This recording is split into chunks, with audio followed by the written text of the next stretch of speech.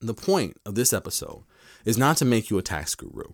It is to get you familiar with the terminology you are going to come across as a high net worth Christian investor. And if you're not at that level, being aware of some of the options that will be available to you. I don't care how much money you make, you are eligible to take advantage of capital gains and dividends. You don't have to be affluent. You don't have to have 2 to 20 million. You can have 100,000 and still benefit from this type of information. Because when you know that you're only taxed at 20% max for capital gains income, it makes taking withdrawals during retirement 17% cheaper, and then in the future, probably be even 19.5% cheaper. So let me ask you, when was the last time that you gained 17% in the stock market? Are you seeing how beneficial knowing the tax codes and investing can be for a Christian investor? The more money we keep in our pockets, the better stewards we can be. As Christians, we were taught to be good stewards over our tithing and giving to the less fortunate.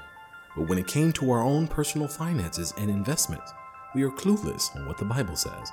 What does the Bible say about managing debt, leaving a legacy, investing, or even planning for retirement?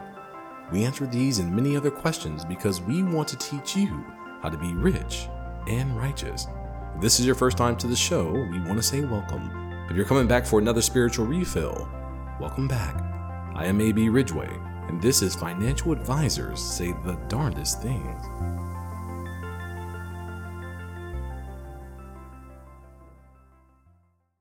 Welcome back. I am A.B. Ridgway, aka Mr. Christian Finance, the host of Financial Advisors Say the Darndest Things, and my mom's favorite Christian financial advisor. As always, make sure that you subscribe so you're notified every time we release new episodes. And be sure to like and comment on this episode. It really helps with the podcast so we can continue to make great episodes for you. Now, we have been talking about taxes. And if you caught our last podcast, we talked about the graduated tax bracket. We talked about marginal tax rates and the average tax rate. If you haven't listened, go back because you'll need an understanding of those things when we discuss today's topic. But before you shut this down, you may be able to catch up, or maybe you have some prior experiences already with tax brackets so you don't need to go back. But I want to let you know that that was an option. So let's move forward. I am going to give you an example of how an advisor would use the marginal tax rate to help clients make better choices. So let's just say that you and an advisor are talking about year-end tax planning. You both are trying to figure out if you're going to use accelerating deductions to reduce taxes for this year. Just for clarity, it's one of those buzzwords, accelerating deductions. Now what that is a depreciation method that allows for the recognition of higher depreciation expenses during the earlier years. The key accelerated depreciation method includes double declining balances in some of the year's digits, which is considered SYD. But that's for another episode. For right now, just know the question is, should we use the tax advantages of future years and pay less now, which means we'll have to pay more in taxes later, or should we pay the taxes now? So this is not a question you can just answer. So we will look at the marginal tax rate and see if mathematically it makes sense or not. Now, I think this is a good time to mention that when you are planning your finances, even if something makes more mathematical sense, how you feel is a better indicator of what choices you should make. But as a financial advisor, it is important to give you your options and not a directive of what you have to do. This is your money, and at every point you have the power to choose. Us as financial advisors are just here to present the best option, because the best option for you personally may not be the best option for you mathematically. You know, giving an extra $5,000 to your child may put you into another tax bracket, but if your child needs it, you're going to do it. Am I right? Right. So let's get back to the scenario. So what should you do? Well, we should look at the marginal tax brackets of this year and the next year. Well, we're going to make some projections about next year. So you have, let's say in this year, $700,000 in taxable income, which is not usual, right? You have this huge influx. You've had a great year. You exercised a non-qualified stock option, and next year you're expected to make around, let's just say $175,000, right? So that's a difference of about $525,000 of stock and income that you have accumulated in this single year. And without getting into the details of capital gains yet, let's just say it is ordinary income for easy numbers. Okay. So with $700,000, you have reached the maximum marginal tax rate of this year, and the projected marginal tax rate for next year is 24%. Okay. So once again, if you didn't listen to our last episode, you understand what marginal tax rates mean. That means you reached that bucket of 37%. Now, how much did we say last podcast? How much of that 700,000 is going to be taxed at 37%? $6,250, right? So if you don't know what we're talking about, go back and listen to the other episode. It's going to explain why you're not paying 37% on $700,000. Okay. So with the $175,000 projected for next year, you have 24%. So now you have this between the 37 and 24%, 13% difference. 13% is huge. If we keep the same brackets, every dollar in that 37% tax bracket, you are only receiving 63 cents. That's a big chunk to lose. So if you made an additional $100,000 or you exercise an extra $100,000, then you'll be losing $13,000. Okay. And when I say losing, you'll be paying taxes on that amount. So by addressing this scenario, the conversation is not restricted to how much you have to pay, but how can we somehow reduce our tax implication? You know, in this case, an advisor would look at your alternative tax minimums. And according to Investopedia, an alternate tax minimum places a floor on the percentages of taxes that a filer must pay to the government, no matter how many deductions or credit the filer may claim. So the United States currently has an alternative minimum tax for taxpayers who earn above a certain income threshold. So in most cases, as a high income earner as yourself, you are familiar with A&T filings. Also, you may pursue opportunities to defer additional income from this year into next while accelerating deductions into the current year. So what that means is, let's say it's the end of the year, it's December 15th, and you've exercised some stock options. Instead of exercising them all this year, you may decide the following year to execute the rest. So that comes January or February, around that time, to exercise those options to reduce the amount of taxable income in the current year and put those in the following year. Are you following me? Perfect. So just remember, the ultimate goal is to get your adjusted gross income, or AGI, as low as possible. And delaying income into future years may help you do this, right? Or, accelerating deductions into this year. So do you see how knowing your marginal tax rate can help you make more strategic decisions when it comes to your wealth and preserving it? Because when you're making those executions, you go, oh my gosh, if I execute this stock option this year, it's going to push me from the 24% tax bracket and push that remaining 300,000 into the 37% tile. I don't want to do that. So how much can I exercise now? How much can I exercise later to make sure I'm not losing that $13,000 and $26,000 just trying to get the money within a 2-week period? It's so crazy, but 2 weeks can be the difference between $26,000 and $28,000 plus dollars when you're talking about such a high income. And remember this. In most cases, an advisor can run a marginal tax rate analysis without reviewing the whole tax return. This becomes even more important when large inflows of dollars come into your possession. Now, whether it is exercising stock options, restricted stock units vesting, or a windfall like an inheritance or winning the lottery, That's why you need to keep an accountant close and an advisor who can overlook the transaction and have fruitful conversations around them. So in this example, what should we do? Well, technically, there is not enough information to make a decision, but my point with this example is that there is a decision that needs to be made and you have options. You don't have to just settle for the fact that you're in the 37 marginal tax bracket. There are tips and strategies that you can save thousands, but you don't know what you don't know. But by engaging with a financial advisor, they will be able to find those little nuances that can potentially save more money than you would have made in the stock market that year. Think about it. If they can save you literally 13%, who's getting 13% in the market, especially in these markets, right? It's 2022 leading into 2023.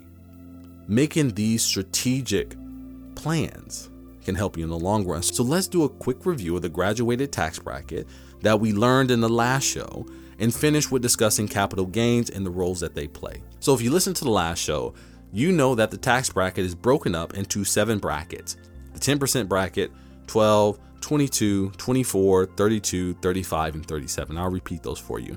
10, 12, 22, 24, 32, 35, and 37 percent for tax years beginning in 2018 through 2025. And each rate is applied to different levels of income.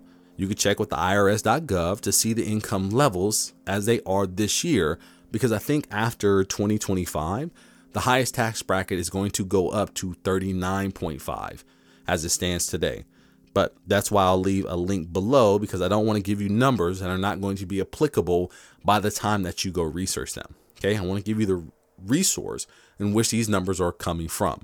So please keep that in mind, that these tax brackets are usually adjusted annually for inflation and depends on how you file. So it's going to be different if you file single. It's going to be different if you file married filing jointly. It's going to be different if you file married filing separately or filing as a widow, right? So let's move forward here. Special tax rates and rules apply if taxpayer has capital gains or qualified dividends. There are other things such as kiddie tax, but there is going to be discussed in another episode. As we talked about AMT, additional taxes such as alternative minimum taxes and advanced payments of the premium assistance for healthcare coverage can also be added to your tax liability. But once again, that's another conversation for another episode. Just know that what you see is not always what you get. I just don't want you to believe that once you make your ordinary income, that's all that there is. There's other variables that help you make financial decisions, and the AMT is one of them. The kiddie taxes are another one. You know, the assistance for healthcare is another one. So don't just take this advice in a vacuum. It's going to depend on other things as well. But we just really want to give you the basics. So think about this here. The AARP actually has a Form 1040 calculator. You can use it. All you need to do is look up Form 1040 Calculator Estimator and enter your numbers, and it will help you get an idea of what you may have to pay in the upcoming year. Because you're probably thinking, well, how do I project into next year? How do I know how much I'm going to make? Well, you just basically take your base pay, add in a couple of variables, and then they'll give you a nice little projection. Usually it's not too far off. A lot of people aren't making a huge jump from 150 to 900,000 in 1 year. And if they do, definitely they're going to have a team to work that out for them. So you don't have to do that on your own. So now that you understand these brackets, so let's talk about these capital gains and qualified dividends, because you are a Christian investor and that's what you really want to know about, right? Because you're in the market, you have stocks, you have bonds, you're receiving capital gains, and you are receiving qualified dividends. So now you understand why I was talking so much about the marginal rate, because if we didn't talk about the high 37%, soon to be 39.5% income tax brackets, we would not appreciate the capital gains and qualified dividends tax breaks. And I think your life is going to change. And if you're already doing this thing, great. But I think you're going to have a greater appreciation. And if you're not, you're going to understand why investing and using that income from capital gains and qualified dividends is one reason the rich continue to get richer. And guess what? You can too. So, as an investor, you get some special treatment. Well, your money gets some special treatment. You're already special to me. Now, when it comes to income, there are some ways that capital gains and qualified dividends are taxed different than ordinary income. So you may be subject to different tax rates when you receive these capital gains and dividends. And as I said before, you're on the right side of this tax code. So depending on the taxable income of the investor, the tax rates can be 0, 15, and 20%. A far cry from 37%. Just by getting income from long-term capital gains and qualified dividends, you get this 17% benefit on the income that you get to keep, and it doesn't get taken by the government. So if there's any reason to invest your money, this has to be one of them. I mean, 17%. Now, there are some other forms of income that have special brackets. They are also less than 37%, but not as low as the capital gains and qualified dividends, but still worth noting and taking advantage of. But what I want you to take away from here before we go forward is that look at that difference. What can you do with 17% more in your bank account? If you said reinvest it, you'd be right on target. Can you imagine investing an extra 17% of your income back into your investments and what that would yield, and just rinse and repeat? Think about the compound interest and how much more money you would have than the person who just tries to save it. We're going to talk about another tax advantage. It's called the unrecaptured 1250 capital gains. It's taxed at a maximum of 25%, but subsequent gains is only taxed at the long-term capital gains of 15%. So right off top, once again, we get 12% off, right? A 12% discount, right? We pay less taxes there. And then we also can go down to as low as 15% as well. So that's awesome as well, right? So we're looking at almost 22% there difference. So let me give you this quick example. If a property was initially purchased for, let's say, $250,000, okay, we're going to do some even numbers here. I don't want to lose you because this is audio. We don't have a whiteboard. So imagine that you get a property. You bought it for $250,000, and you as the owner claim depreciation of $50,000. So the adjusted cost basis for the property is considered to be $200,000. Your initial purchase price minus the depreciation value, right? So now your adjusted cost basis is a flat $200,000. If the property is subsequently sold for $350,000, you as the owner has recognized an overall gain of how much? The difference between the sale price, which is the $350,000, and the purchase price, which is $250,000, of $100,000 over the adjusted cost basis. So since the property has sold for more than the basis that has been adjusted for depreciation, the unrecaptured section 1250 gains are based on the difference between the adjusted cost basis and the original purchase price. So we're looking at $50,000, right? Because that was the amount that we depreciate. So that makes the first $50,000 of the profit subject to the unrecaptured section 1250 gain, while the remaining $50,000 is taxed at the regular long-term capital gain. So with that result, $50,000 would be subject to the higher capital gains rate of up to 25%. The remaining $50,000 will be taxed at the long-term capital gains rate of 15%. So if you don't get that on the first listen, you could play it back. We'll probably be talking about this type of taxation during another example. But what the key takeaway I want you to have here is that when you get the benefit of depreciating an asset and you sell that property for more than, you're going to be taxed on the part that you're depreciating. Okay, so you got to pay taxes on that. Okay, and that's all they're saying. It's like, listen, you know, you've already claimed a depreciation of $50,000. We just want our taxes on it because you gained that back. So Even though the property depreciated, you still got paid back for it. So we want the taxes on it. Okay. So let's keep going. 28% is taxed on gains on collectibles as well, and qualified small business stocks excluded under gross income. And 3.8% net investment income, the NIIT, may be imposed if the modified adjustment gross income exceeds a certain threshold. So be sure to check with your tax professional about those. Now, just for reference, the capital gains and qualified dividends are calculated on Form 1040 on Schedule D, and the net investment income is calculated on Form 8960. That's a lot of information, isn't it? It is. And I know we're talking about capital gains, and some of us may be lost at this point, but I want you to listen to this episode again. That's one.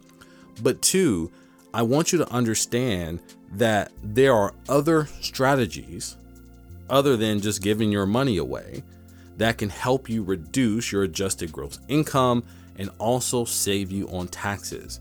And one of the biggest things that we want to talk about was the capital gains, is that difference between being charged at 37% and 26% and being able to get something as low as 20% is amazing. It's wonderful. That's why I said before, it's not all about making money, but keeping money in our pockets. This episode was very, very dense with information compared to my other podcast, right? But remember, I told you before, I want to try to make this fun. I kind of want to make this educational, but I also want to give you the details necessary because I trust you. You are a very intelligent person. You wouldn't be listening to this podcast if you weren't. You'll be scrolling by and you'll be listening to a podcast that talks about relationships or something like that. Something that's super easy to understand. But that's not what's going to make you money. That's not what's going to make you successful. That's not what's going to make you rich and righteous. You're here because you want to be rich and you want to be righteous. And it takes education and information. The same information that you said that you don't have access to. The same information that people believe that's being hidden by the government. The same information that people think that nobody wants them to have so they can't be successful. It's here. It's in this episode. You didn't get on the first listen, as I said before, go back and listen to it once again. So the point of this episode is not to make you a tax guru. It is to get you familiar with the terminology you are going to come across as a high net worth Christian investor. And if you're not at that level, being aware of some of the options that will be available to you. I don't care how much money you make, you are eligible to take advantage of capital gains and dividends. You don't have to be affluent. You don't have to have 2 to 20 million. You can have 100,000 and still benefit from this type of information. Because when you know that you're only taxed at 20% max for capital gains income, it makes taking withdrawals during retirement 17% cheaper, and then in the future, probably be even 19.5% cheaper. So let me ask you, when was the last time that you gained 17% in the stock market? Are you seeing how beneficial knowing the tax codes and investing can be for a Christian investor? The more money we keep in our pockets, the better stewards we can be. If you avoid paying 17% to the government, you can give your tithe and still keep 7% more in your pocket than a normal investor who doesn't know these tips. It says in Titus chapter 1, verse 7, for an owner as God's stewards must be above reproach. He must not be arrogant or quick-tempered or a drunkard or violent or greedy for gain. We're not greedy for gain, but we are aware of the money that we can save by making prudent decisions. I say this all the time. You can't make decisions about things you have no knowledge of. And I hope that this episode shines some light on the subject. It is almost the end of the year and some of you are preparing for your taxes. This would be a great time to open the conversation with your accountant and your tax preparers. We believe in you. That's why you're listening to this podcast, because you want to be a good and wise steward of God's wealth. And I want to thank you for being so diligent in that process. I hope that you've been blessed.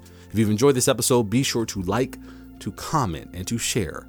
Also, if you're not subscribed to our podcast, go to www.abrwealthmanagement.com/podcast and join our family. And wherever you're listening to your podcast, Be sure to hit that subscribe button so you can follow us and be notified whenever we have a new episode. And as a thank you, we'll give you a free gift on our website. If you need help building your financial plan or want a Christian financial advisor to help you be a better steward of God's wealth, the information to speak with one of us will be given right after this show. So, with that said, I am A.B. Ridgway, Mr. Christian Finance himself, and I'll see you on the other side of your blessing. I hope that you've been blessed. As always, this episode was created by A.B. Ridgway, owner of A.B. Ridgway Wealth Management, a virtual and in-person fee-only advisor that believes that financial advice should have God in it. If you need help figuring out your finances, feel free to reach out to us at 337-414-3686 or visit our website at www.abrwealthmanagement.com and schedule a free consultation. New episodes are available every Friday, so be sure to subscribe. You can also listen to our podcast on your favorite platforms, Amazon Music, Spotify, Google Podcasts, Apple Podcasts, and more. Or simply visit our website and join our family. I am A.B. Ridgway, and I'll see you on the other side of your blessing. Olajuwon Ridgway is an investment advisor representative and owner of A.B. Ridgway Wealth Management, LLC, a registered investment advisor which produces a podcast show and makes it available on his website and through other distribution channels. Olajuwon Ridgway and any guests on the podcast are providing their own views and opinion and are not necessarily the views and opinions of A.B. Ridgway Wealth Management. Nothing on the podcast should be construed as solicitation or offer or recommendation to buy or sell any specific security. Investment advisory services are only provided to investors who become A.B. Ridgway Wealth Management clients pursuant to a written investment management agreement. Clients of A.B. Ridgway Wealth Management may hold positions in securities discussed in the podcast. Past performance is no guarantee of future results. All investments involve risk and may lose money. Financial advisors say the Darndest Thing podcast is for informational purposes only and should not be relied on for any investment decisions. Instead, please consult a financial advisor, accountant, attorney, and/or conduct your own due diligence.